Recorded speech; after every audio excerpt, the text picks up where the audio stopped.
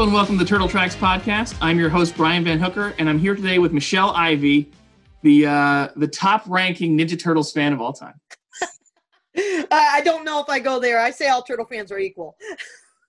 I think that's mostly true. Like I pride myself, but I'm like, you know what? She kind of outranks us all, so you being here. Not a problem. I love talking with fellow fans. Same here, absolutely. So this is a real treat to talk to you, and I don't know where to start. I guess the place to start is, this is kind of basic, but what's your earliest Turtles memory? My earliest one where I became a fan, I have a slight memory of a Comic Con where there was a sci-fi con where there was people dressed up as turtles and they cheated to win. But it was a couple years later that I saw the toys and became a fan for the Ninja Turtle toys in October of 1989. Oh, cool. I've been doing conventions for a long time. Do you know how old you were at the time? No, honestly, I was doing conventions from before I could remember. So most of my little young conventions all blend together. My dad was a guest for making costumes and being an art director for a local TV show. So it was one convention after another for us. Oh, I didn't know that about your dad. And I said this beforehand, but my condolences. I know he passed away recently. But I had seen that your goal in life was to be in the suits, and I never knew why. I was like, I've spoken to Michelin Sisti and some other people, and like, it seems like such a miserable experience. And now it makes a little more sense of why you'd want to be in the suits. So I grew up wearing foam rubber costumes that completely engulfed my body, running around in these suits, and it was, it could be miserable, but it depends on what you were doing. And most of the time, I made great memories putting on the costumes. So I love it. I absolutely love being tortured. I did. I work for a magazine, and for one very stupid idea, I was going to be a mascot in Central Park for a day. So I did it with as Raphael, and there's a big Raphael head behind me. Yes. So I was in Times Square for a day as Raphael, and it was horrible. And so I don't know. I applaud your fortitude in that. So. Well, when the Turtles came out and my turtle costume was made, because I did get my own turtle costume, and 1990 was when the first one was made out of two. My first time fully wearing it is one of those epic memories you just never forget. I knew I wanted to be a Ninja Turtle for Halloween, and my dad would make whatever we wanted for Halloween. And then October 3rd, 1990, the Coming Out of the Shells tour premiered on pay-per-view, and I watched it, and I'm like, look at all those kids wearing their Ninja Turtle costumes. I want my turtle costume done before the Coming Out of the Shells tour gets here. So my dad finished it the same day we were going to see the tour, which was October 17th, and we called up the Masonic Temple and said, hey, can our 12-year-old wear her homemade Ninja Turtle costume to show the turtles? Yeah, go right ahead. They didn't know what they were saying yes to.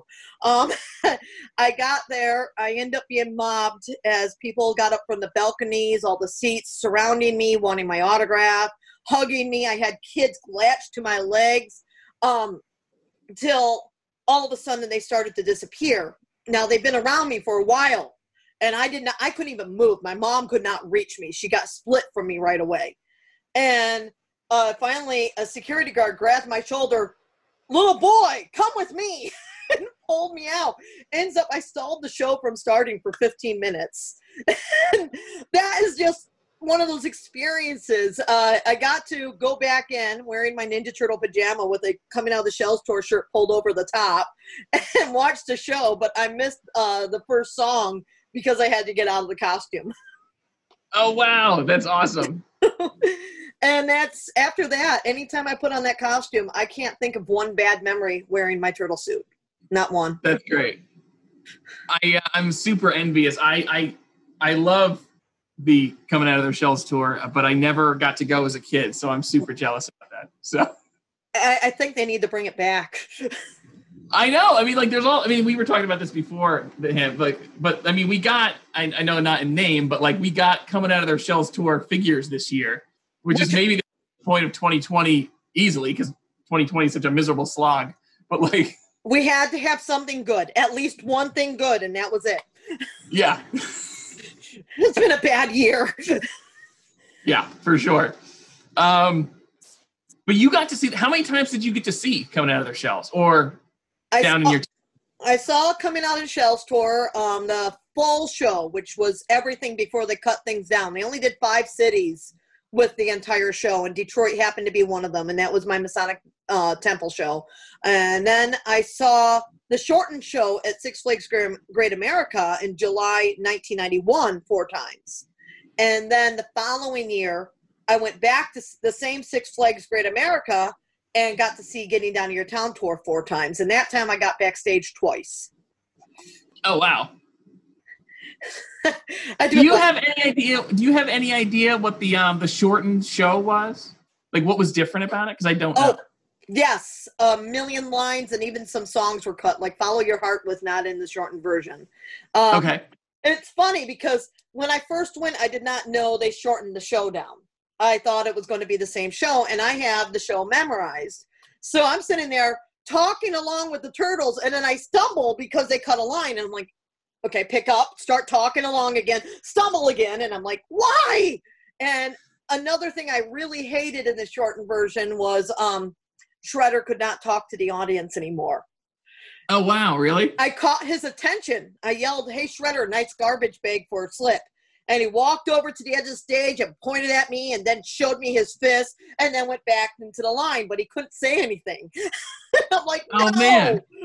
Was that, so you said that was at Six Flags. So was it like a theme park version of it, just like scaled down? No, it was the same. It was still the Coming Out of the Shells tour. It was on their grand stage, and it advertised Coming Out of the Shells tour, and it still had all the merchandise for sale. It was just really cut down to like only a half-hour show because they had to do 2 shows a night there. Oh. And now with the first cut down they did, which was still the full-length show that you would see on the VHS, after Chicago, they got rid of Baxter Stockman. They got rid of the Alligators. They got a different April O'Neil. All the Dancing Soldiers and Pizza Guys all cut.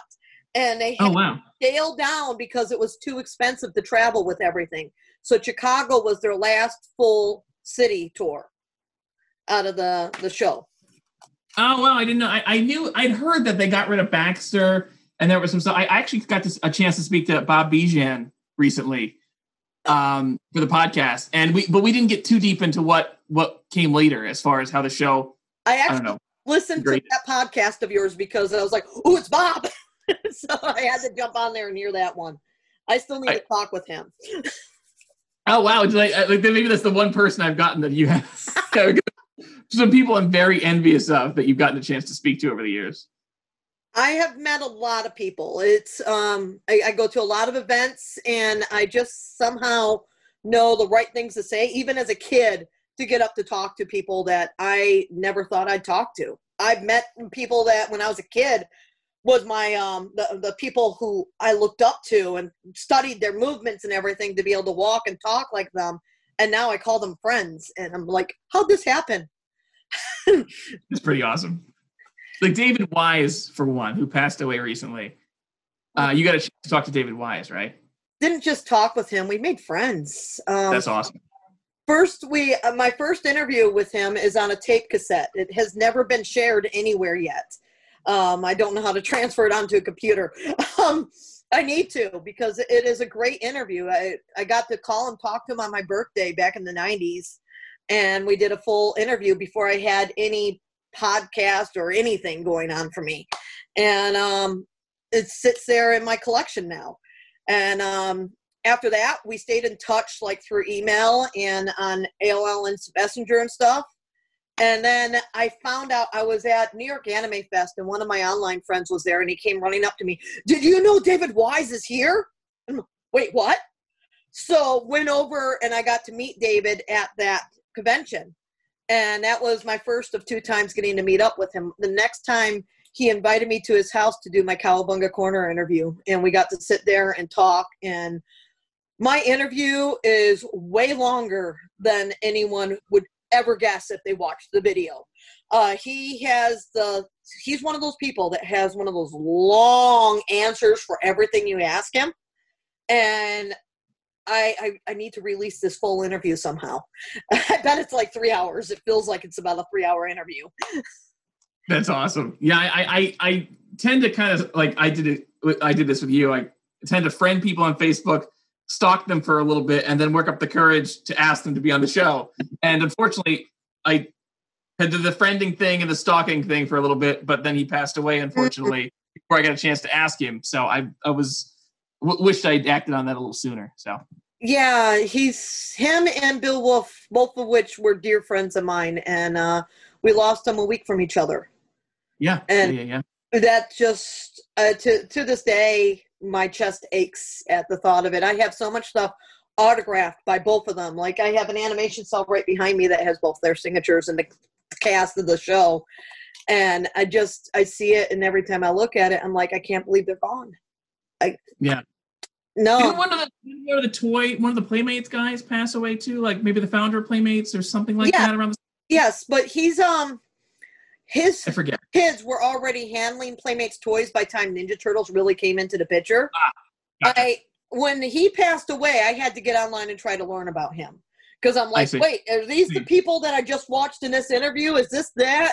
Because I don't know the founders of Playmates Toys. I know a lot of the Playmates Toys employees that are here in the United States, but I've never been to their main office overseas. I'd love to go. I've heard about the statues there. I want to go. Oh, wait, what are the statues there? I don't know about this. There's these huge Ninja Turtle statues, like really big statues over in Hong Kong, and I want to go. I want to go see them. I love that side of it. I had David Arshosky here, who was one of the sculptors of like some of the early turtle toys, and I love that's kind of the reason why I did this podcast at all, because I wanted to kind of cover like not just the voice actors who are amazing to talk to and people like that, but also like the people who did the stuff that is uncredited at the time. So like the sculptors and shit like that. We have a mutual friend in Trevor Zammit of NECA, who's turned out some amazing stuff. But talking to people like that are just as interesting, if not more interesting to me, because it's like they're less predictable. Have you had the chance at all to reach out to Steve Varner? No. He's on my list though, because David said to reach out to him. Yeah, you got to talk to Steve. He sculpted the first turtle. Oh, the one with the tail still? Uh-huh. And wow. He brings it to San Diego Comic-Con every year on display so people could see it. All right, I'll have to reach out to him. All right. Yeah. I have such a long list of people I want to reach out to, and then so I'll bump him up on my list of people I want to make sure I talk to. So now, see, I started meeting and talking to a lot of these people when I was a kid. I got backstage at the Coming Out of Shells tour, which was the first thing for me. Then later that year, I went to TurtleCon and got to meet Eastman and Laird, most of the Mirage guys. Found out Ryan Brown was a fan of the show that my dad was the art director on, so that got me excited. And it just kept going that way. In fact, if it wasn't for the talent and fellow Turtle fans that kept popping into my life, I don't know if I'd still be the fan I am today. It's the people that really held me to where I still am. And then when I got online, I wanted to share this, not just so that people can go, oh, she's met these people, but so people could realize it's doable and others can meet them. And here's ways to do it. Here's how I did it. And I invite people to conventions just to help them get to meet some of their celebrities. And it's some of the best feelings seeing fans' dreams come true. So yeah, I'm out there to help connect the fans with the talent. It really is encouraging because I mean, like I've had the pleasure of not just through this, but like meeting a bunch of the people involved in Turtles. I've met the 4 voice actors from the original show, Eastman and Laird, and like it is super, and everybody's super nice and cool, and it's just like it really is a treat. It's for people who like I don't know. I try not to like I don't know. I try to like not go big into that stuff at first, just because I wasn't in a lot of conventions. It didn't seem like it was a big deal to me. And then I went to New York Comic Con and had Rob Paulson sign an animation cell of Raphael, and I was like, oh shit! Now I need to see everybody else and have them sign the animation cells. Otherwise, it's going to drive me crazy for the rest of my life. So I had to it fueled this kind of need in me. So. Yeah, Yeah, well, for me, it just started young with meeting people from other things because of all the cons I went to with my dad. And then with Ninja Turtles, it was realizing that I didn't just meet them, but I made friends. Yeah. Kevin Eastman probably is the biggest name I could say from my childhood of somebody who kept popping up every time I turn around. There's Kevin. And I just really enjoyed every meetup, every conversation. My first real conversation with him was at a party for the Words and Pictures Museum in '94. And I'm standing there and I ask him, are you guys doing another Ninja Turtle movie? And he goes, yeah. Are you going back to Jim Henson's Creature Shop? Yeah. Why? Because in Turtles 3, the turtles look like frogs and Splinter looked like a dog. After I said that, I realized who I said that to. And I think at that point, Kevin realized that I'll always just be blunt, honest with them. And that's how I've been. And I still love Turtles 3. I own 2 of the heads from that film and some of the other props from that movie. But I still say the costumes, they need to work. Yeah, I mean, I love Turtles 3 also. And I tried it. And what I like about what you've done, oh my God. All right, you're showing me the mask that goes on top of the turtle head, which is amazing. It's Raph's, and it's signed by the actor who played Raph. Oh shit, were they all the same? Were all 4 of them the same, do you know? I think they had different. I just know this one was Raph because it was sent to me by one of his caretakers and sent me a Polaroid of him wearing it. Oh, that's so cool. That's awesome. I'm like, I think, I don't know if it's just straight up nostalgia, but I really do love the third one. Like it is, even though the suits are much worse and like some of it's kind of hobbled together, I still love that movie. Okay. It's the first movie to give Michelangelo a plot line. If you think about the others, he's just comic relief. He's got a plot line. It's also the movie where we get to see them interact with the most humans. And it's not just a repeat. Oh, the Turtles versus Foot. No, it gave us the Turtles inside another setting. I love the third movie. I'm on par with Turtles 2. I mean, everyone praises Turtles 2, and I'm like, guys, their weapons were taken away. Yeah, true. There's probably more weapon usage in the third one than the second one. There is, because the Eastman and Laird made sure they got their weapons back for the third movie because they were pissed about it being taken away in the second movie. Oh, wow. I didn't know that. That's cool. Yeah, that's some of the stuff I was reading in magazines before I got to know them better.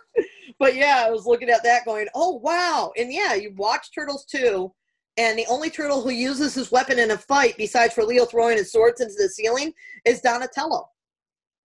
Yeah, because it's a stick, and it's not going to. It's the most benign weapon. Yeah. So the director, Michael Pressman, had a lot to do with the weapons being taken away, going, yeah, I don't want it that violent. And I'm sitting there going, come on, the Disney movies had blood in Beauty and the Beast. Yeah. But Turtles is violent.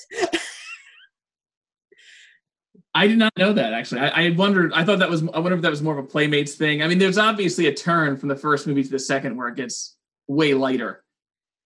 Yeah. But the one thing the second movie does smartly, not just because it has the Creature Shop, which is obviously much better than, I forget the name of the studio that did the third movie. But the first 2 movies are also mostly at night, whereas the third one is most of the time of the day. So even though it's lesser suits, they also don't use the trick of let's hide all the seams in darkness. So you see the necklines and all the other stuff, and it's really distracting. I don't really notice that too much. I get pulled into the film. But what I do notice with the third movies is the choppiness of the animatronics, how the mouths snap a bit more than they would with the Henson ones. I wish the Henson head still existed. That would be nice. But if you find a movie 1 or 2 head, it's a stunt double head, not one of the animatronics. Oh, really? Yeah, those were destroyed after they lost the bid for the third movie. The only head that exists now is a Michelangelo head, which is deskinned and hanging up at the Henson studio. And that's only because it was stolen off the set. And then returned mysteriously to the Henson's Creature Shop about 10 years later with an eyewitness who saw it on the set of Turtles 3. Wow. I did not. It was amazing. I followed all the history I could on that turtle head. Wait, what's that one? What's that famous one that was like really crappy and it's scary all over the internet? And then Tom Spina fixed it all up. Which one's that? I think that's one of the stunt heads. I know which Okay. one you're talking about, but I've never actually seen whose head it is. People keep saying it's mine. I'm like, no, mine's not that freaky. It's actually sitting directly behind me in this case right here.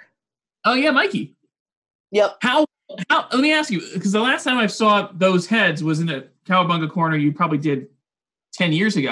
Have they degraded at all? Or they're cool? They've been constantly degrading. I got Armor to try and help keep them from getting too dried out.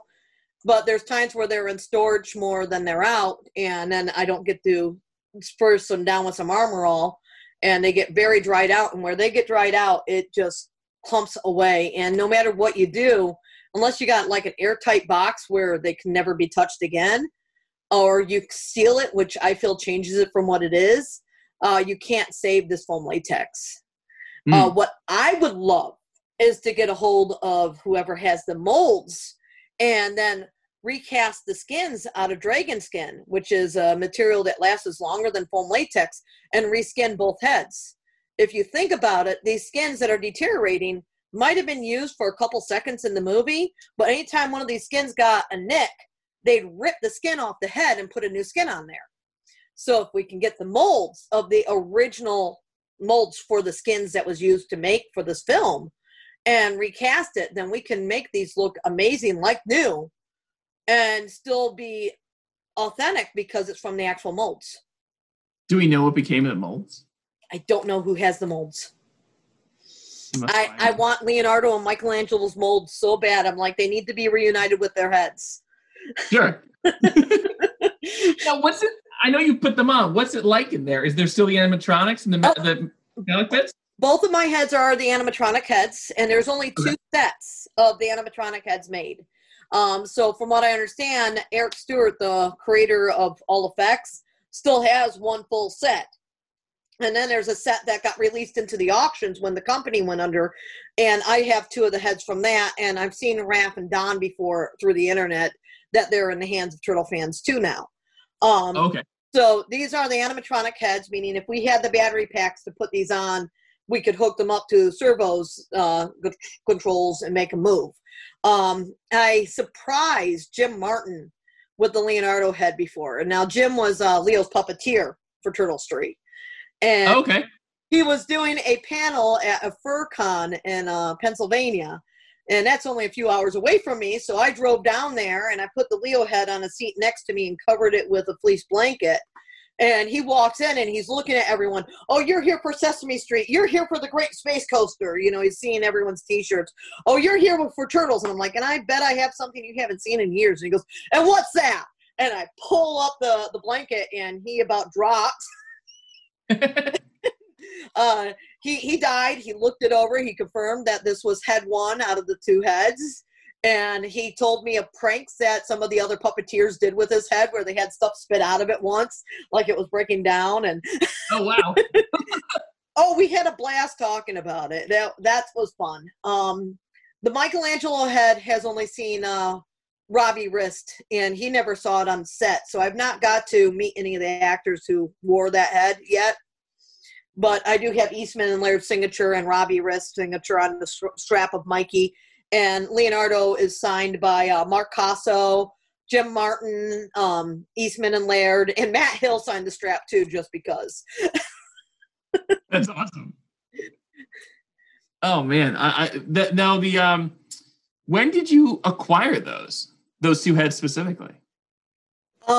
Leonardo, I got on March 17th, 2003. That's way more specific an answer than I could have imagined. That's great.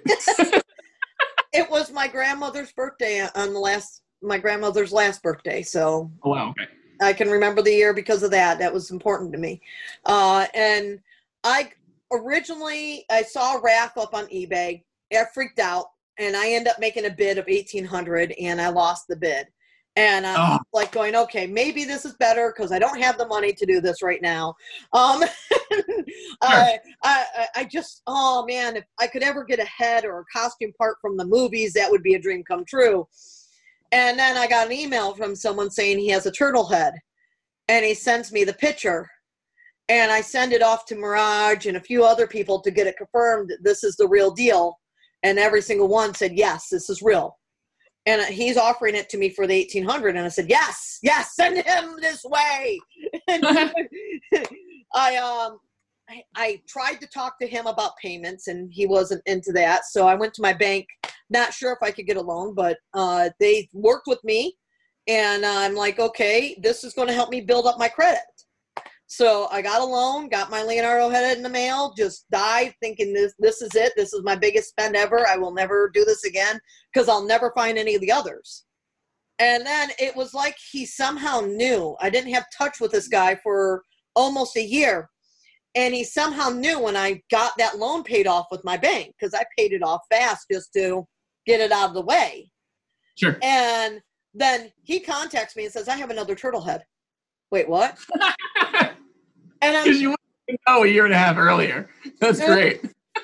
Okay, if it's Raph or Don, I'm not going to buy because Michelangelo's my favorite turtle, and I've already spent too much on Leo. So I'm not going to buy if it's either of the other two. And then he sends me the picture of Michelangelo.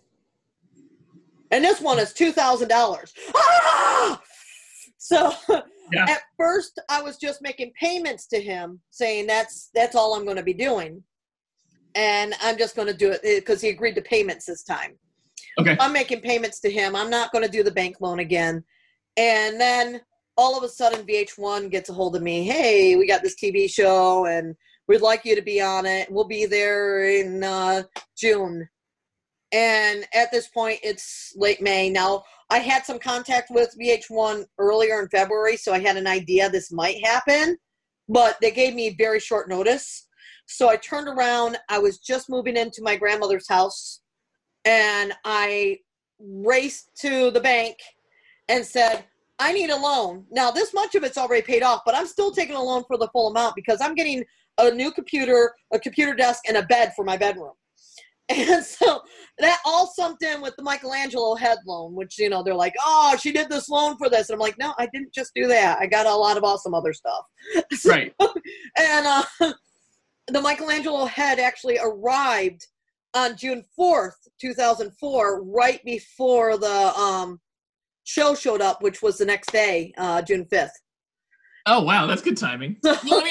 You end up on that. So that we're talking about Totally Obsessed, right? The Fred Willard one? Yes. How did you end up on that? Because that's sort of, I mean, is that when like the public sort of became aware of you? I think so, right? Well, that's when probably was the biggest awareness one. I've been in the newspaper several times since the early 90s. Okay. In fact, I just posted a clipping recently of a newspaper clipping that says Ninja Turtles Return real big with my mom and my face, and that was from January 1st of 1995 in Northampton. But the VH1 thing, it happened because they put a Craigslist ad for collectors. And wow. I'm not on Craigslist. So one of my friends who used to work at Mirage Studios said, you should contact them. So she regrets it. I put together a video. I sent it to them of me and my collection. And at the end of the video, I mentioned the turtles are not just a part of my life. They are my life because they've been a huge part of my life. But that's the line I ended it on. And I guess because they're looking for the crazy, they clung to that line and decided they're coming out. They interviewed me several times on the phone, interviewed friends on the phone. They decided to fly one friend out on her birthday. So she spent most of that day at the airport. And then they didn't even use any of her interview. Oh. They use her as a background clips, like when I'm making the pizza and stuff. But they don't use any of her interview because she said only nice things about me. They were trying. They do crank up the crazy in that. Yeah, they do. And that versus like the Cowabunga Corners I've watched. I was like, this is a different Michelle. Like this is. They had 3 days of filming. I am ADHD, so they were able to catch the hyper me and cut out the calm me. Sure. And there was stuff I told them, please don't use me singing. I'm just trying to remember the words of the song. And what do? They use me singing. Of course. Yeah. I didn't know VH1. I didn't watch VH1. I watched cartoon channels. So I had no clue what they did with reality TV. To the point when I watched VH1's Totally Obsessed the first time, the first episode I wasn't in. and they did this show on this Cabbage Patch Kid family. And I'm sitting there going, oh, these people are horrible. How could they put that doll over their own child? Oh my God. Oh my God. And then the next day they air my episode. I'm like, wait a second. Get online, search up. Oh, they got a museum and the toy's actually their mascot. And that makes sense now. I did that with Spork and Snap and Jaffa Cakes and Sporkette. The Ninja Turtle traveling mascots. We'd take them and pose them next to people. Even Kevin Eastman took part in that. So, but yeah, they really, and then with the Cabbage Patch people, they were there 9 days because they did 3 visits and each visit was 3 days. And they did 3 days with us. They were there Saturday, Sunday, and Monday. And then I did a video on Cowabunga Corner to show how they did that video. It's episode 40 of Cowabunga Corner. It's behind the scene footage of my dad following them around with a camera. That's awesome. I got my revenge. And then the other one was Fanatical, right? I don't know what is that show? What was that show? Fanatical was another fan show that contacted me in late 2006. And when they got a hold of me and I said yes, my entire family grabbed me and said, what are you thinking? You saw what VH1 did. And I said, well, now I know how they script you. And I also know how to keep myself better on the camera. And I have nothing to hide. So, yeah, sure. I'll bring them out and see what they do. Originally, we were going to be filming at New York City Comic Con. Then they turned around and cut that and said, no, we're coming to your house. Wait, what? And, yeah, we want you to throw an event at your house. Wait, what? You want me to what?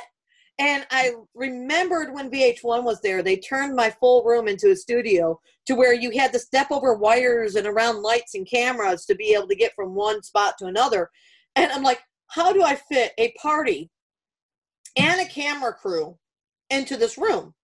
So I broke open into a loft, which was storage for like 4 years. It was nothing but boxes to the ceiling.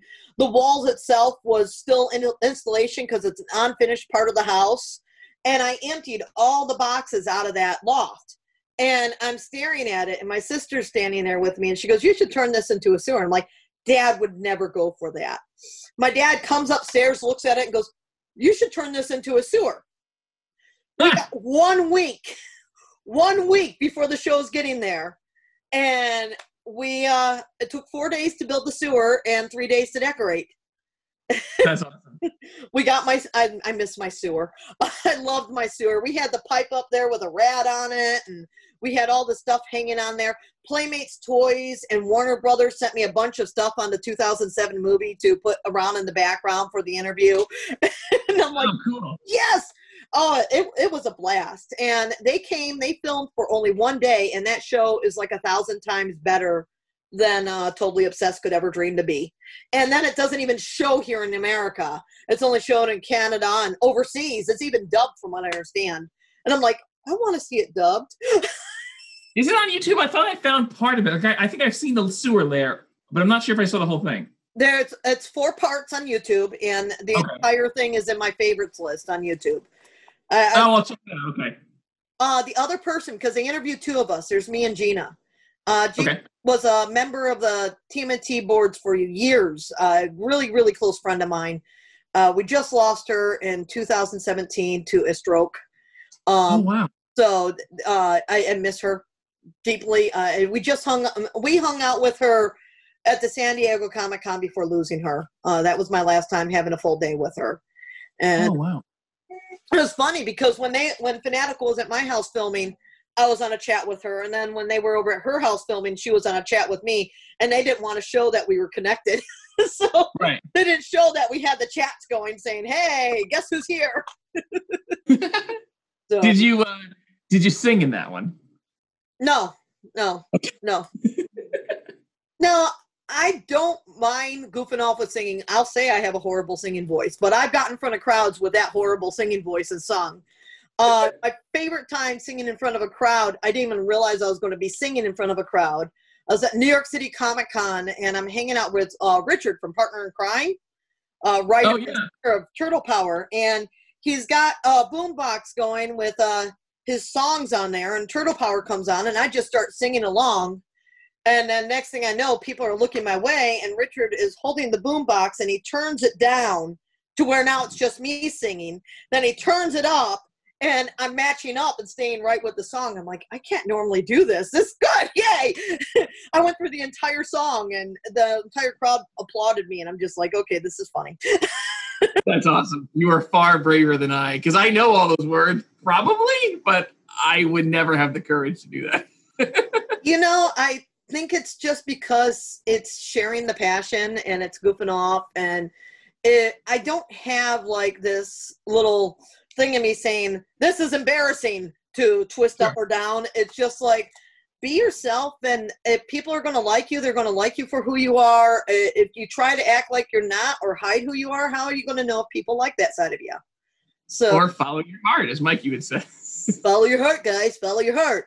When the lights go out and the head goes down, you're feeling all alone. When it seems like every way that you turn, there are faces made of stone. It's the time to keep believing what you've always known. I said it's time to keep believing in what you've always known. There, a little bit of music. Thank you. I have people running up to me yelling, follow your heart all the time, including somebody who used to work for Playmates Toys. And when That's awesome. He was still working for Playmates Toys. No, Cowabunga Corner, you started that how long ago? 10 years ago. I started that in February 2010. It was inspired because as I've done so many interviews, and normally when I'm doing the interviews, it's a crew that comes. There's the cameraman, there's the reporters, there's sound people, whatever. And sometimes it's 2 people, sometimes it's a couple, way more than 2. VH1 was the largest crew. And then all of a sudden I get a request for a video interview from the Free Press. And I'm like, okay, sure. And this lady shows up, and she's got a camera, and it's just her. She's there for less than a half hour. She does her interview. She gets some footage of my collection, and she leaves. I'm like, that was easy and fast, and she's gone. I wonder how that one's going to turn out. And then I watched it the next morning, and I'm like, that was really good. That's like the best interview anyone's done on me. Wow. And it's up on my YouTube channel. It's one of my earliest videos on my YouTube channel is this free interview. It's Free Press. And the sound is off because for some odd reason transferring VHS to computers is horrible with sound. But it's a really good interview. And I'm like, I can do that. I want my real story out. I'm tired of everybody else telling my story because they keep messing it up.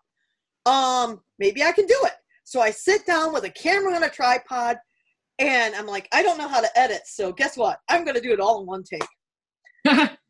14 takes later, my phone rings, and it's my friend Phoenix, who, if anyone reads the credits of Cowabunga Corner, that's the editor. And she's like, what are you up to? And I'm like, I'm trying to film a blog for my YouTube channel. She's, can I edit it? Yes, thank you. Yes. So I finished the blog. I send it to her. Then she writes back and says, what do you want to call it? I'm like, I don't know. Am I supposed to name these things?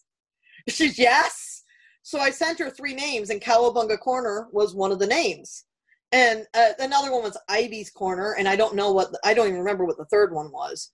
And so she came back and said Cowabunga Corner.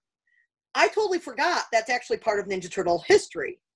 That was my next question did that come from the coming out of their shells? It did not. It might have in the back of my mind. It was probably about 3 years later. Somebody asked me if I remembered that. And then I grab up a program and I go to it and I'm like, oh my God, it does say Cowabunga Corner right there.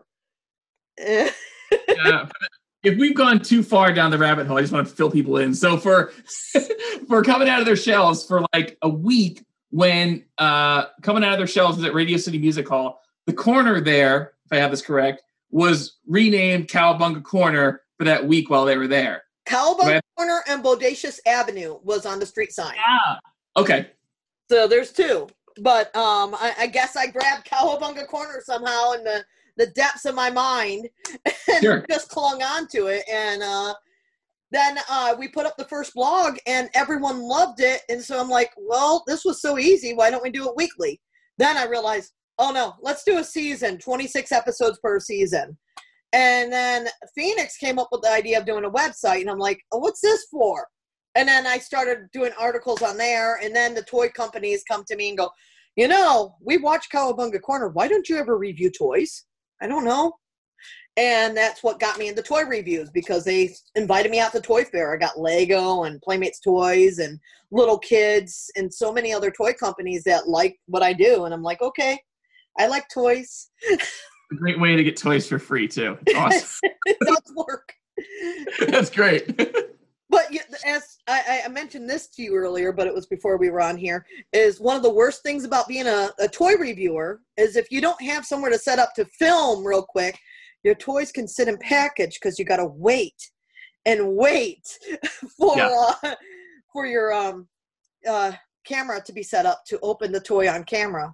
And that's how my coming out of the shells toys from NECA are sitting right now in package behind me. Not open yet.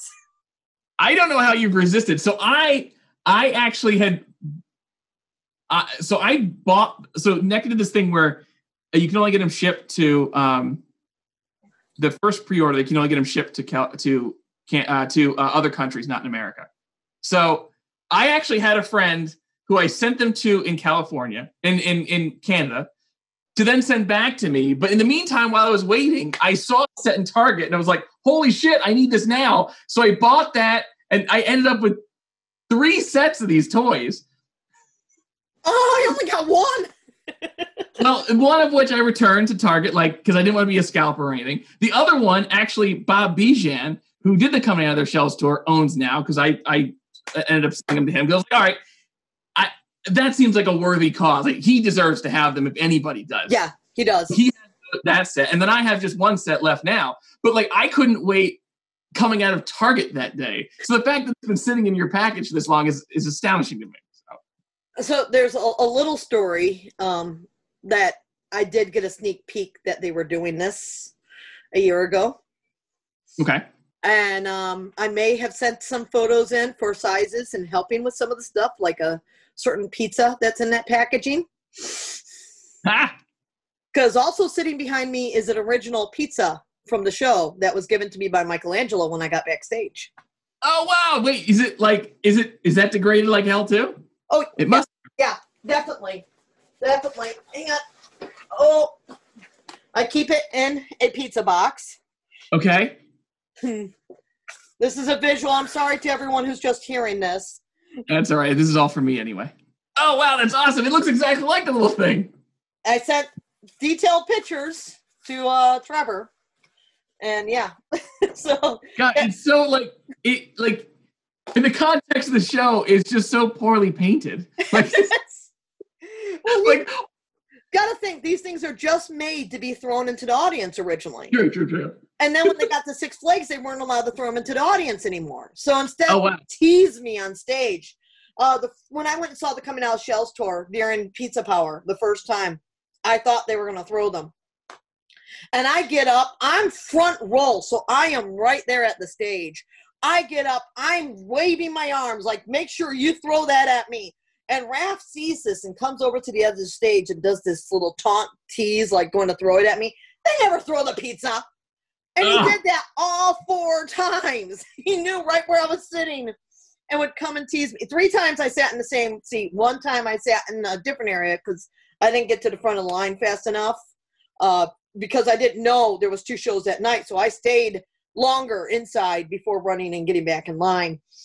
So I ended up a little bit further down in front row still.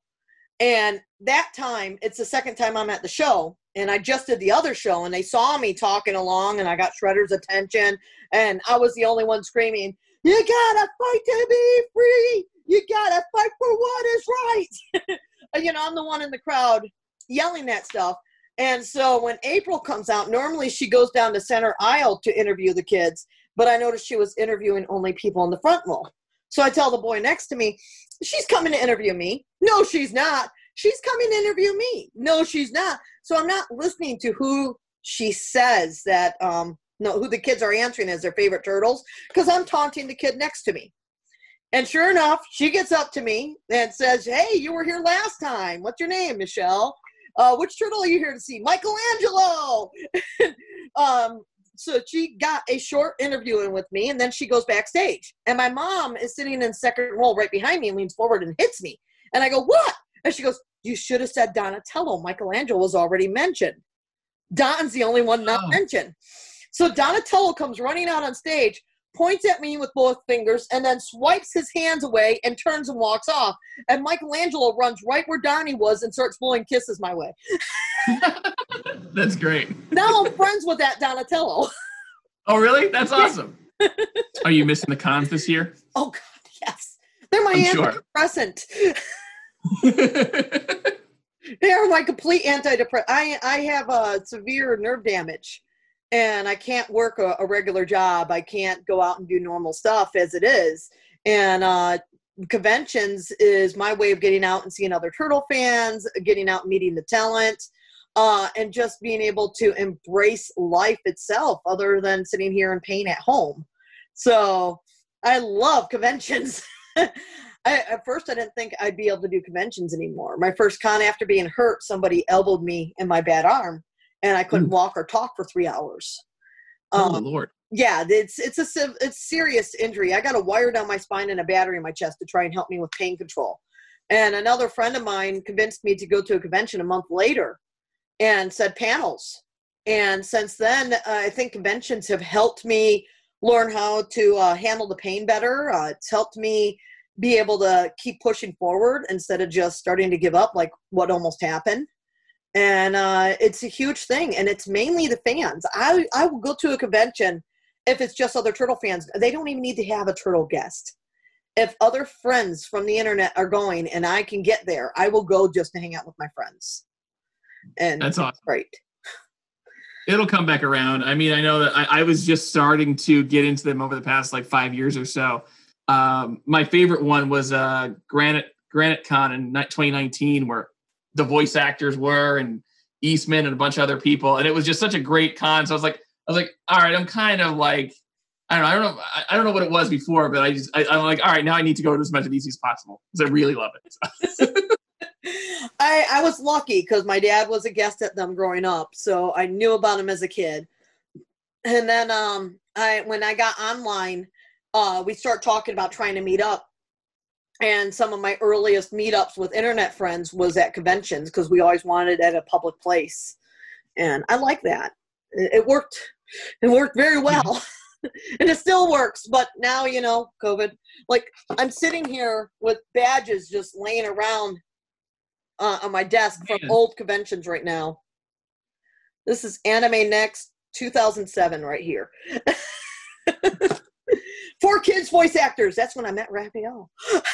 Oh, wow. Wait, who was his voice in the 4Kids show? Greg Abbey. Now, that's right. 3 different names. There was Frank Frankson, John Campbell, and Greg Abbey. Greg Abbey is his actual name. Oh, wow. Okay. Yeah. I think I knew Frank Frankson. Was he credited as Frank Frankson in the show? Yeah, and he was credited as all 3 of those names. It started off with Frank Frankson, then it went to John Campbell, then he finally credited his real name. There's Michael Sinterniklaas as Leonardo. I know him very well. Mike's an amazing, funny guy. He's Dean Venture in Venture Brothers. And that shows I like that show a lot, but that shows Leonardo is like amazing. Like they nailed Leonardo in that show so well. Oh, Michelangelo's my favorite in that series all the way. Wayne Grayson did amazing in that series. And he's another one of the voice actors I made really good friends with. And I met both Michael Sinterniklaas and Wayne Grayson in 2003. So from October 2003 on, I was friends with the voice cast. And oh, nice. That's awesome. I've met Sam Riegel a few times, but out of the voice actors, the other 3 are the ones I think I've been a bit closer to. So on your IMDb page, it says that you consulted on the 2007. Yes. In fact, I just found my pay stub from Warner Brothers during this move.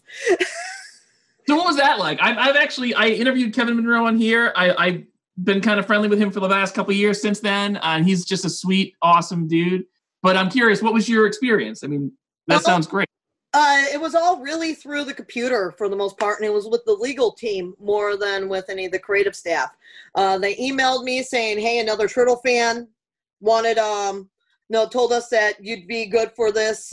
Can we talk? So I told them a bit about myself, and they're like, yeah, you sound good for this. Here's what we want you to do. We're going to send you a script and an animated clip, and your job is to read the script and tell us what's already been done before. And then the animated clip tells what you think. And I'm like, well, the animated clip, the turtles are jumping like frogs. I mean, why are their knees coming all the way up here? So, but with the script, it just was a lot of stuff going on at that time. This was October of 2005. And I went to Anime Vegas. In fact, my badge for that sitting right over here too. I went to Anime Vegas, and I had to try and read the script because it came to me right before I left, and I can't let anyone who's with me know what's going on. So I'm reading the script every chance I get alone, and I'm making notes, and I got a little notebook, and I'm, okay, this has been done, this has been done. Raph and Leo have fought way too many times. And so their call, they decide to call me on Halloween Day, and I'm sitting in the airport in Vegas to head back to Michigan. And so I find a window to sit there and have my little call with Warner Brothers. And they're like, first we'll do a call, and if you say anything that we think we need further details on, we'll ask for a written report. So I sat down with that little notebook in the airport, and I read off stuff, and I'm like, well, there's also this. If you insist on making Raph and Leo fight again, and again, they've already fought 1,000 times. If you insist on this fight scene, at least have Raph use his size properly for the first time in Ninja Turtle history. And they're like, what are you talking about? And I'm like, I'm a martial arts teacher. I've trained with the size. I know what they're meant for, and they're meant to break the blades of a katana. And Raph has never done it. Not in the comics, not in the cartoons, not in any of the other movies. Really? Okay, we're going to need a written report from you. So I get back to Michigan, and I do a full typed up report, which ended up being 11 and a half pages. I sent it to them, and they used probably about 30% of the stuff that I told them, including Raph breaking the swords. Oh, that's awesome. I didn't know. That's so cool. Are you in the credits? Like if I put the DVD in? No. Ah, it's heartbreaking. I asked them if I was getting in the credits, and they said no. And I also got in trouble because I told Mirage Studios, I had told one of the artists at Mirage that I worked on the movie. I didn't say anything about the movie or what was in the script. I just mentioned it. And I got a call like 2 days later from the legal department of Warner Brothers saying, you can't say anything. It's in the contract. And I'm like going, but they own the Ninja Turtles. Right. Like they actually own the Ninja Turtles. And but we own the movie. And then, like 2 months later, I get a call from the same artist saying, I just signed one of those agreements, too. That's great. So, like, and that is obviously, like, the most epic Leo Raph fight scene ever in the whole history of the series, of anything. Oh, no, am I wrong? Do you just... I have a question. Who do you think won the fight?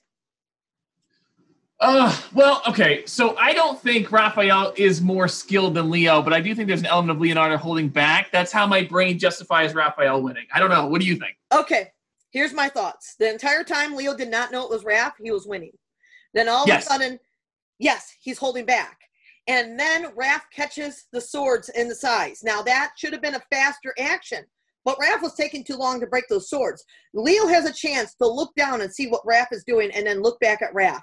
And that point, as a martial artist, Leo's making the choice. I can either drop my swords and kick Raph away from me and continue this fight, or I can let Raph win, and that's the only way the fight will end. Leo made the choice to let his swords be broken. Oh, wow. Okay. That's along the lines I was thinking, not the sword specifically, but I can't stomach the idea that Raphael could out-skill Leo. I can't stomach that. Now, if you watch the full fight and that seriousness, and I've had a lot of people who say, Raph won that fight, and then come back to me and go, oh my goodness, I just rewatched the scene and you were right. Yeah. But, yeah, that's my view on it. Leo won by making the choice to end the fight because Leo never wanted the fight to begin with. And the only way was to let Raph think he won it. For sure. Completely agree. Is there any other Leo Raph fight scene that you think is on par with that? Because that's, I mean, to me, that's something that comes to mind. I just think it was too forced. I don't see Leo chasing a vigilante like that because they're vigilantes. Raph and Casey are vigilantes. Sure. I don't see Leo being so hung up on the Night Watchman. Now, in the script, a cut thing is that the police are being led to the sewers by him. So because of that, in the script, he has a reason to go after him. I don't know why that was cut. There was also the whole, I think Monroe told me about this. Like, there was a whole opening where originally it was going to open with Raph and the Night Watchman thing, and that was going to be like the reveal as he takes the helmet off, and it's Raph. But instead, they did it where his helmet was off first, and then placed it on, and drove around, and it's like, okay, well, why? The birthday party scene was supposed to be longer. I can see that. It's way short. I mean, I like that movie, but I do think Donnie and Mike are a little bit shortchanged in it. I have to say, I actually like the 2016 movie more than it. Really? Okay. Yeah. My problem is 2016 is Out of the Shadows, right? Yep. Okay. Out of the Shadows gives all four turtles script time, plot time. It is the first Ninja Turtle movie to do that. Yeah, I think you're right. I mean, to me, 2016, what I like about that movie is I think, and I don't love the movie, to be honest, but I think it nails Bebop and Rocksteady. Oh, totally. I love them in there. It fulfills go ahead. I don't like Baxter Stockman in it. I think they just failed on their Baxter Stockman. I agree. My favorite movies go in the orders of Turtles 1 being the top, Turtles 2 and Turtles 3 are tied. Then I'm going to throw in the Batman TMNT movie just because it's got to be in there. Then 2016, then 2007, then 2014. I think I like every movie progressively less than the previous one until we get to 2016. Like, as I think there's too much nostalgia tied up in 2 and 3 for me to be remotely objective. So I think I like those. Like, I like 1 the best, then 2, then 3, then 2007, which I think is probably better than the other 2, but I can't, my brain can't process that. And then I don't like 2014 that much, like 2016. I'm going to break the 2007 movie for you right now, okay? Okay. Wise. They're after these monsters, right? Yeah. When they show up, they see the Foot fighting Bigfoot. Now, how would they want an outsider to view it if an outsider came and saw them fighting the Foot? They know the Foot's bad. Why did they attack Bigfoot? It's true. Why do they attack? That's a good point. You think like kind of like Bigfoot, you know? Yeah. In the Henderson sense, like they're kind of like Bigfoot. So yeah, what's their beef with Bigfoot? That's a good point. And then Jersey Devil, when you why is he that fight scene, did you realize that Jersey Devil actually speaks? No, I knew Kevin Smith was the chef or whatever, but I did not know. I didn't call him speaking. Billy West is Jersey Devil, and when the really falls on Jersey Devil, listen really close, and you might hear the only swear word in the movie. It starts with an S. Oh wow, I did not know that. So now, if you think about it, these monsters have been around all this time without making the news, without being extremely public, and then they're gathering to go through this portal. These things can talk, as we learned from Jersey Devil, and are not trying to get attention to themselves. Why are the turtles attacking them instead of talking? That's a good point. I don't know. And then at the end fight scene, the turtles go in there to fight, and Max is like, "This is my fight," and Splinter says, "They have been trained for this," but it's still Max's fight. There's no reason for the turtles to be at that last fight scene, besides for saving Leo. Yeah. That's I don't dare argue with any of this. I think you're right. I think it's one of those things where like I like, there are enough cool moments in that movie for me to really like it, but you're absolutely right. Casey Jones has more screen time than Donatello. Really? Yeah. Yeah, I think Mikey, and I think that there was potential for a sequel to kind of cover those characters a little bit more. I wish. because it was still a fun movie. And it was a good universe to introduce us. I did see it 52 times in the theater. First time seeing it was my first time ever going to a Hollywood premiere. So I got to go to Chinese Man's Theater, and it was a green carpet, and Ubisoft was there with the game set up, and it was a lot of fun. Sure. I got to see Kevin Eastman and Julie Strain. The voice actors were there. Not all of them. Patrick Stewart was not there. Sarah Michelle Gellar was not there. Chris Evans was not there. So I did not see any of the big names that came in and replaced the people who originally voiced those characters. Like Casey Jones was voiced by Quentin Flynn originally. They were, for those who don't know, they were all redubbed later, just like a bigger people on the marquee. Yep. Yeah. And I think Patrick Stewart did the worst job at dubbing. When he's talking to Karai, if you watch the lip flaps, it don't match up. Oh, really? Yeah. And I love Patrick Stewart, so it's nothing against him. It's just watching the lip flaps going, okay. Now, so rewinding a little bit to the 2016 movie.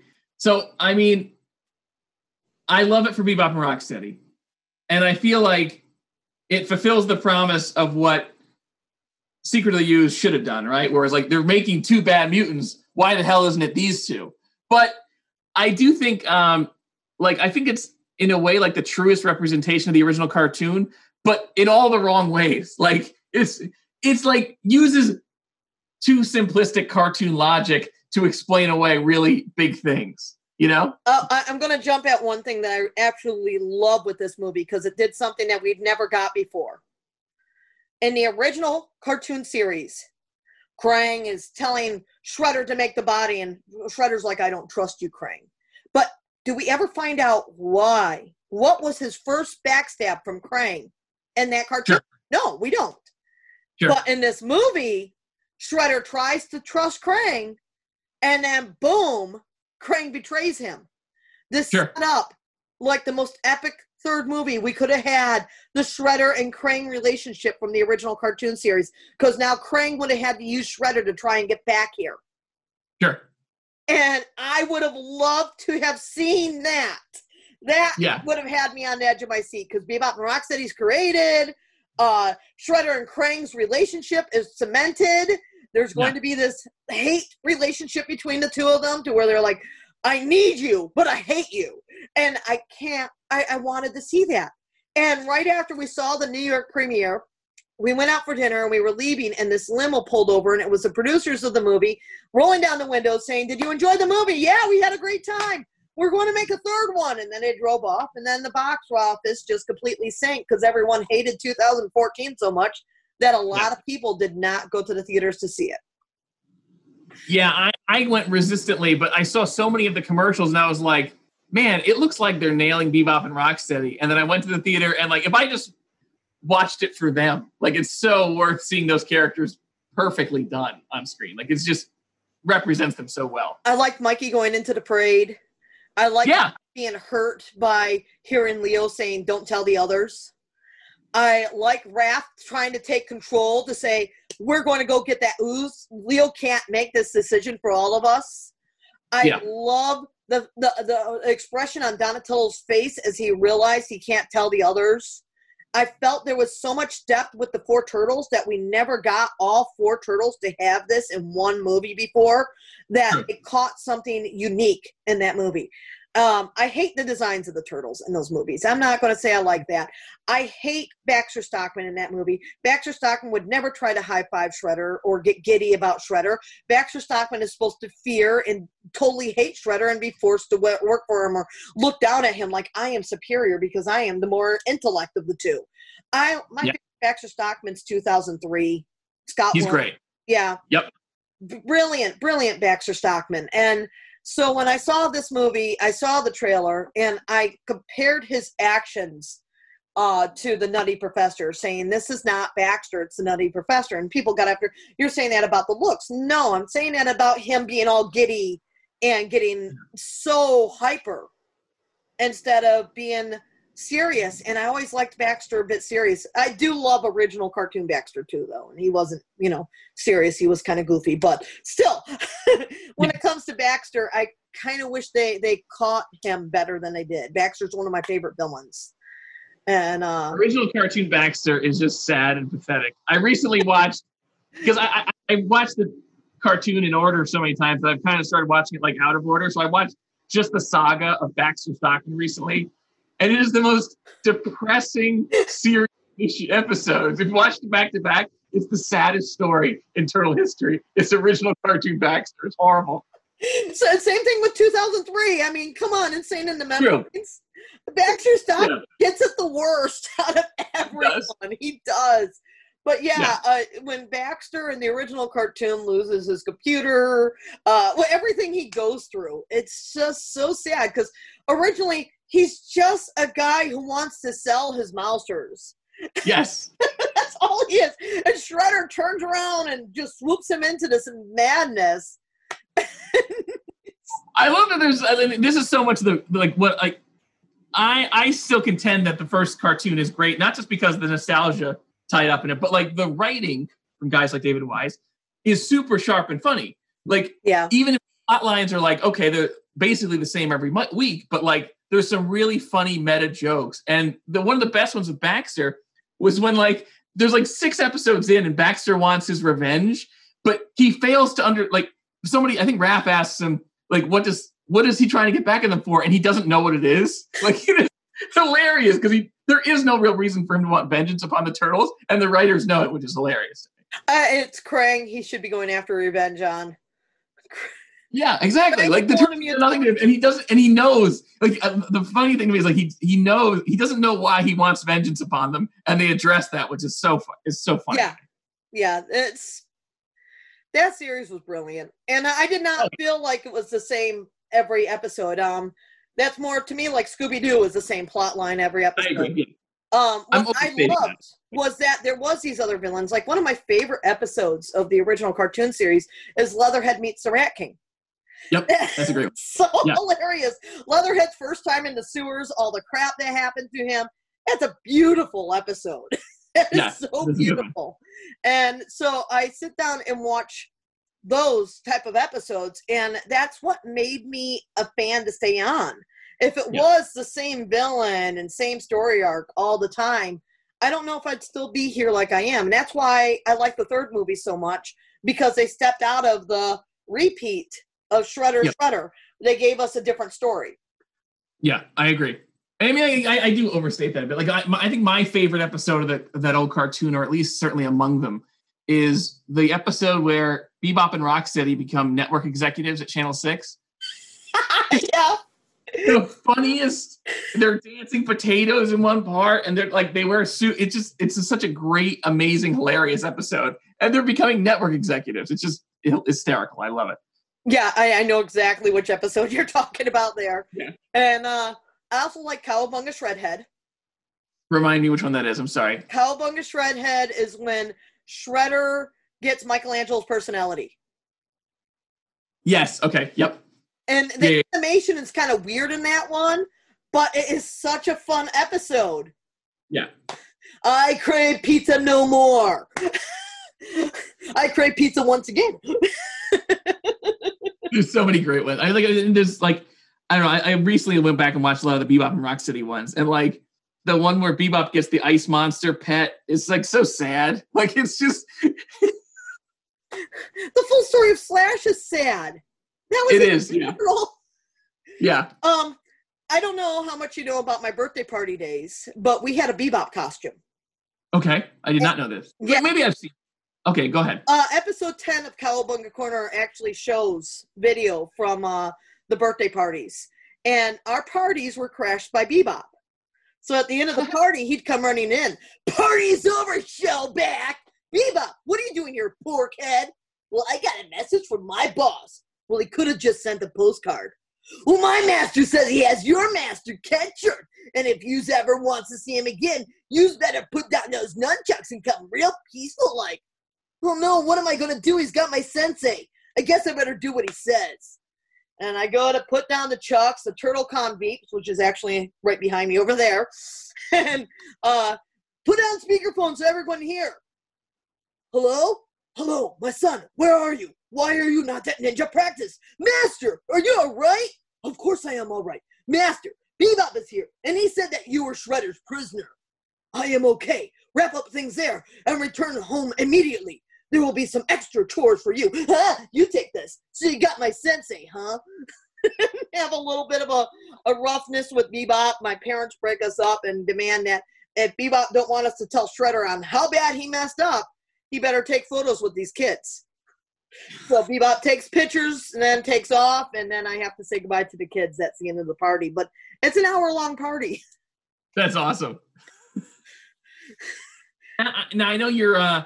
I've seen you say this, that you like that Michelangelo suit that you wore is kind of like the crown jewel of your turtle collection. Is that? Yes. I had 2 suits, and I still have both bodies, but the head from the original one was chopped up to make the head for the new one. So I still have the original head. It just matches only one of the heads and one of the bodies. In fact, that body's sitting right here in the room with me. The head's at the office. That costume has brought me more memories, has helped people in some of the worst situations. We'd go to hospitals doing Make-A-Wish for children. I do home visits for kids. I did parades in that thing. I wore it for Eastman and Laird. I've entertained up to 1,500 children at a time. And it is like one of the most amazing parts of my history. And that's why I get pissed at movies for making it look like it's bad to do children's birthday parties. Ghostbusters made it look bad.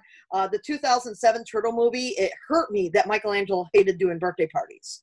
Because I actually feel like if Mikey could experience what I experienced, he would have loved every second of it. Sure. And I've only had, out of 150 birthday parties, and that's not including all the other events, birthday parties alone, I only had maybe 3 of them that were bad. It was the same group of people each time. And after the third party, they called me up to try and book again. I answered the phone, and they tried to book me. And I said, I'm sorry, but you're with the group that does the parties over at the Mirage, right? Well, yes. Then, yeah, we're not doing any more of your parties. Wait, why? Why? Because the adults encourage the kids to attack the turtle. You do not allow all the children to participate at the event. We've seen abuse on some of the other kids. You guys are extremely rough with our staff. And when our staff tries to break up the fight, you guys get in the way. And we're not doing any more events. I want to talk to your manager. You're talking to the turtle dude, and I'm not coming back. I think I blew his mind because they did not like women. The ones we saw them get rough with was their little girls who were dressed up like porcelain dolls, and we saw them completely smack and hit them and grab them by the hair, pulling them away from the turtle because the turtle tried saying hi to them. Good Lord. So, and they were nighttime parties. So if you're ever into the party business, do not allow any parties after 6 p.m. Just don't allow it. These parties were at 9 p.m. Wow. And so daytime parties are the best parties. And usually it's the broker families, the ones who actually who realize that we spent a lot of money to get these people here. That throw the best parties. Rich parties, it was hard. I'd go to birthday parties and see these kids dressed up like completely head to toe, really nice dress clothing. Were not allowed to get up and dance during the music. After they played in the game, they had to go sit on a couch, not allowed to dance or goof off with the turtle or do any other games. They just had to sit there silent, not allowed to talk when it was not their turn to play the games. And I'm just like, how can they treat their kids this way? Yeah. So I saw different things, but one of the best parties I did was actually for an Italian family. The birthday boy's name was Luigi. Dude, where is Mario? Why are you not introducing me to Mario? Shouldn't you be wearing green? Dude, come on, I want to meet Mario. Most of the family could not speak English at all, including the grandmother. And so after the birthday party, we got invited to come and have food with me out of my suit. And the grandmother knew I was the turtle. And have you ever heard Weird Al's song, Lasagna? Yes, of course. Yeah. It was a real life experience Mancha, mancha, mancha, mancha. And when you get out of costume, you're like, where's the water? Give me the Gatorade. Wait, food? That's too heavy. I had such a hard time eating, and the grandmother was right there. The food was so delicious, but I had such a hard time eating. We got in the car, cranked on the song Lasagna. I love that. Get nice and big like your cousin Luigi. Luigi, Luigi, by Peach, by Pond. I'm just like going, this is a real life experience. Oh. Okay. This is the real life experience. Hang on 1 second. Sure. For a grab. And yeah, that was my yay experience with Luigi. I met a real Luigi. Then I met the real voice of Mario. Oh, that's cool. But yeah. I gotta say, like, I get it though. Like, I told you about my miserable Times Square experience, but like, the entire time, like, I was also, not only was it terrible, but like, I made literally $5 in 9 hours. It was horrible, and so just I couldn't bear to like these little. There's a handful of kids that were like super excited to see a Ninja Turtle, and like I couldn't like I wasn't like ballsy enough to be like, all right, now you owe me money, kid. Like it was just such a sweet, cool thing to see a kid who was super excited about Raphael. I was like, I couldn't bear to ask. You were doing it to try and be one of those take your picture and pay me thing? Yes. Oh, and it was, okay. But I couldn't ask. Like I wasn't like ballsy enough to ask for money. Like I was just like, if a kid was that excited about Raphael, I was like, oh my God, I love this kid. Like I'm not gonna like take that away from them and ask like I'm hard up for pizza money. And I only made $5 and then spent well more than that on pizza afterwards. So. Yeah. I made $150 an hour in my suit doing parties. Way better business person than me. And we did do like flea markets and store openings and stuff where it was photo with a turtle for $5 a picture. But we had all the signage. We were at a booth. We had props that they could pose with, including this Krang that would sit on the shoulder. And it was actually a puppet, so you could make the mouth work. We had different pizzas and stuff that people could pose with. And I got a lot of pictures of me doing this. But that Krang now belongs to Kevin Eastman. Oh, that Krang puppet! I've seen pictures of that. That's very cool. And your dad made that, right? Yes, my dad made that. It looks like that. It looks like cartoon Krang. It's a Muppet cartoon Krang. It's fantastic. You can watch the video of my dad making that Krang puppet on my YouTube channel.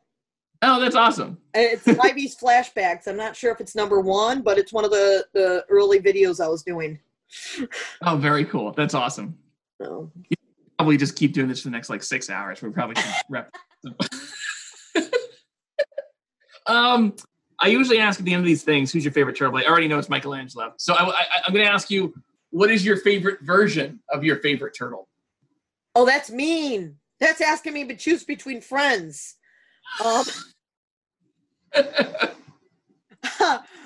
Tony is the one that introduced me. Sure. But Misha and Robbie with that first turtle movie kind of cemented it. And then Wayne Grayson is right up there tied with them. Those are the three. I have to say all three are tied. Wayne is Mikey being so intelligent and such a huge part of their plots and scripts and Battle Nexus tournament winner. So yeah, those three Mikeys right there, they're the ones that hold my heart the closest. I can't choose. Well, Michelle, honestly, I can't thank you enough for talking to me, especially for this long. I super pleasure to really pick your brain on this stuff. And yeah, I just hope to have you back sometime because this is great. And there's a lot more history to cover. Oh, anytime. And I barely scratched the surface of what I've been doing. Right, awesome. Thank you, Michelle. Take care. Okay. Cowabunga! Follow your heart.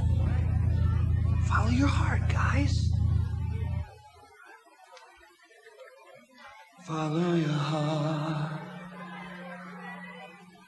Follow your heart. Follow your heart. Follow your heart.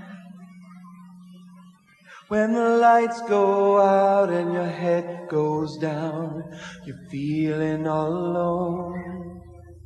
When it seems like every way that you turn, there are faces made of stone. It's the time to keep believing in what you've always known. I said it's time to keep believing in what you've always known. Follow your heart. Follow your heart. Follow your heart. Follow your heart. He can try anything to tear us apart, but there's one thing that's still clear, that there's no way that he'll get inside of our hearts. Just remember that we're still here. The time has come to change it all, to wash away your fear. We only have to stick together. The good times are so near.